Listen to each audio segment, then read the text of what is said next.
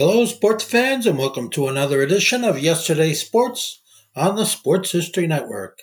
And make sure to check out sportshistorynetwork.com/giveaways. I have two signed books I'm giving away. One is titled No Nonsense Old School Weight Training, and the other is Reliving 1970s Old School Football. There's only one school I'm aware of with a nickname of the Hoyas. That's Georgetown University. It's unique in that moniker, and nobody else has that name that I'm aware of. Now, who was the George in Georgetown? What is a Hoya? Be some kind of a breed of a bulldog, as the logo suggests? Well, these questions are answered and more in this episode of the Sports Jersey Dispatch podcast, coming up in just a moment. Hey, this is Darren Hayes. You've probably heard me on the Pigskin Daily History Dispatch. Well, welcome to my journey of learning more about sports history, and we're going to do it by learning about the great athletes and the uniforms that they wore, as they both tell a lot about the games that we love and have watched so much throughout most of our lives. These are the chronicles I'm going to share with you on what I've learned through my journey in the Sports Jersey Dispatch.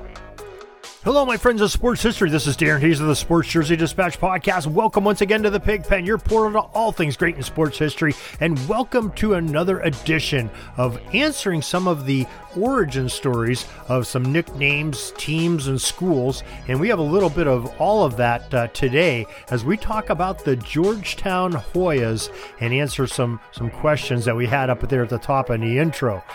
Before we get to that, though, let's make sure that you are aware of how to collect all of the stories that we have coming out, our podcasts, our articles in the Pig Pen, which is Pigskin Dispatch, Jersey Dispatch, Yesteryear Hub, and Orville Mulligan SportsWriter.com. It comes out in one place each and every day, 7 days a week, 365 days a year at 6:30 a.m. And that is by our newsletter. You can sign up for it very easily. Go to the show notes of this very podcast and click on subscribe for email. 2 simple questions and you'll have it tomorrow morning in your inbox, or go to the top of the page of pigskinddispatch.com or jerseydispatch.com. And now to the story of today. The Georgetown Hoyas men's basketball team is one of the most iconic teams of the last 4 or 5 decades. Now, who can forget those 1980s teams under Coach John Thompson that played in the NCAA tournament finals? You remember that team that had Patrick Ewing and Sleepy Floyd, and they played against Michael Jordan and James Worthy and the gang at North Carolina, coached by Dean Smith. How about Allen Iverson, Othello Harrington? Those are just some of the great players that demonstrate the talent level that was part of the school's excellent basketball tradition, and they have some pretty decent teams here recently as well. Now, have you ever thought of their name, though? The nickname, the Georgetown Hoyas.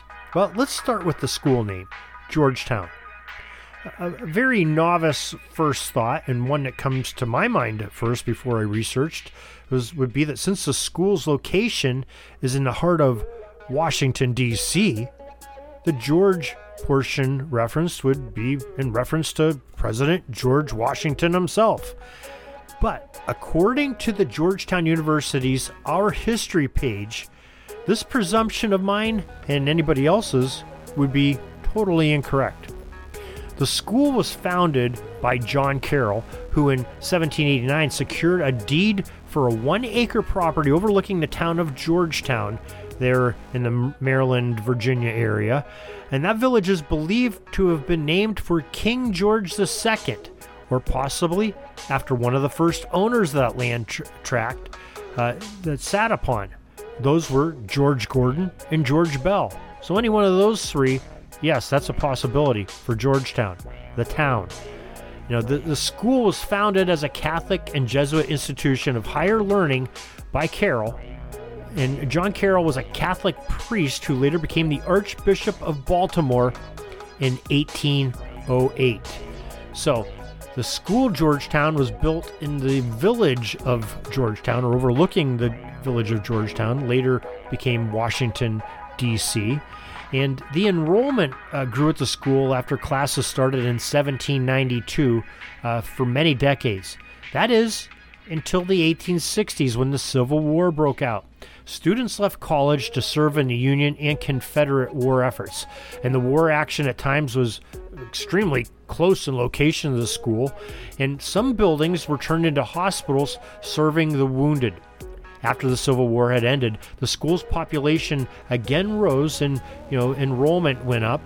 And in 1876, the students, in a tribute to both sides of the war, because it's pretty close to the Mason-Dixon line, so there was folks from the South that were attending school there as well as the North, they adopted the school colors to sort of a tribute to both sides. Their colors were blue and gray. So now we have the color scheme of Georgetown.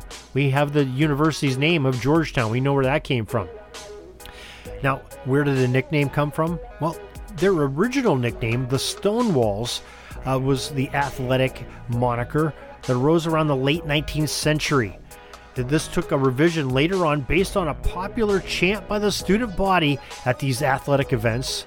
And the guhoyas.com website shares that the Roman Catholic Center of Education required that students to study Latin and Greek languages to aid in their religious activities. Now remember, Roman Catholic masses were all in Latin until probably about 60, 70 years ago.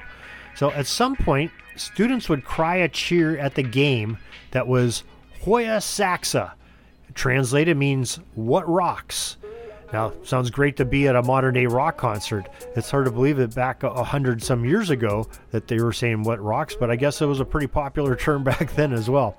The cheer phrase was so popular that it became deeply rooted in the tradition of Georgetown sports, and eventually the university adopted Hoyas as the official sports nickname.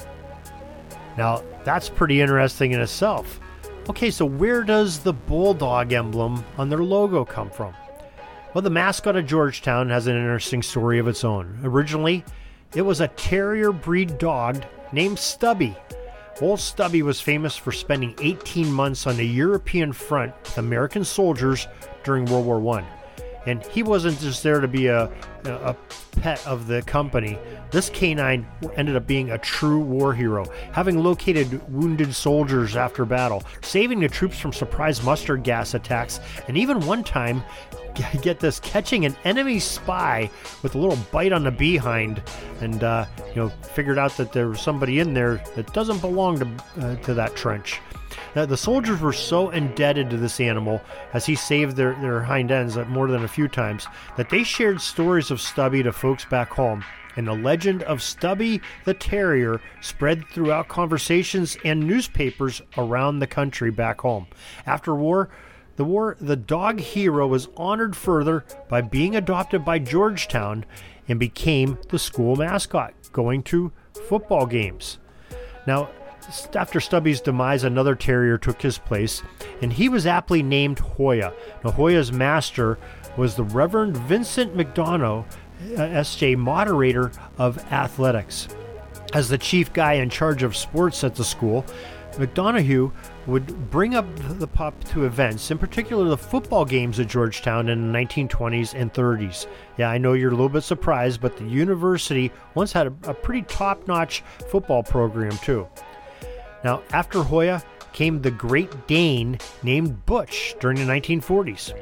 However, in 1951, the institution suspended its football program, and that live mascot faded away from the scene at Georgetown events as well. Football being an outdoor sport, perfect for a live mascot. Hard to take one into a basketball game or a wrestling match or any other event that's inside. So, the live mascots are pretty much reserved for the outdoor games of football. And in 1962, a new breed of canine, a bulldog named Jack, became the symbol of school spirit, and he garnered its way as the emblematic logo of Georgetown University sports. Now you can picture that logo. It's a bulldog's body and head with a blue cap with a G on it for Georgetown on his head, sort of a baseball cap like, and it's pretty iconic as an emblem and a logo. People know what it stands for, and that's what a logo is all about. It represents the school or the team that it is there for quite well. And I think we recognize that today. So that's the story of the Georgetown Hoyas, their nickname, their moniker, their school name, and their logo. Hope you enjoyed this little bit of history. Hope it cleared up a few questions. I know it did for me in my research. Kind of an interesting story all the way around. And we do this a lot, and we hope you'll join us next time for some more great sports history here on the Sports Jersey Dispatch podcast. Until next time, everybody, have a great sports history day. We're dribbling around and see the shot clock's almost out, so we got to put up our shot and come back tomorrow for some more great sports history.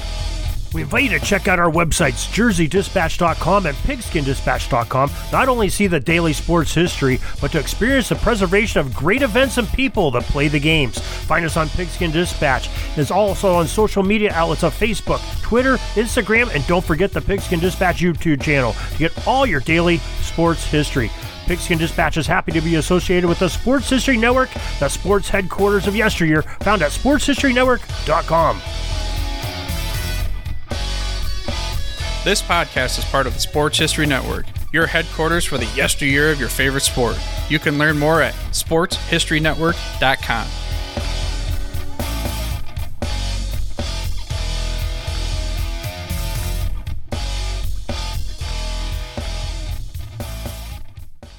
Hey there, sports history fan. This is Arnie Chapman, aka the Football History Dude, and I wanted to thank you for stopping by to listen to another episode here on the Sports History Network. Our podcasters are passionate about uncovering and sharing sports stories from yesteryear. And if you didn't know it already, we have over 30 shows across the network covering all sorts of sports history topics.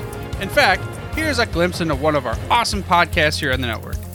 Each week, the official Football Learning Academy podcast will take you deep into the history of pro football through interviews with players, coaches, or administrators in the NFL, as well as interviews with Pro Football Hall of Fame selectors, authors, and historians. You'll learn how the game evolved and important moments that shaped the sport into what it is today. And don't miss the Pro Football History Nugget of the Week. Listen to the official Football Learning Academy podcast on the Sports History Network. How about that? I bet you're super hyped to go listen to that new podcast, right? Well, to learn about this show and all the other podcasts on the network, head over to sportshistorynetwork.com/podcast. Again, that's sportshistorynetwork.com/podcast. Head over there today to find your next favorite sports history podcast.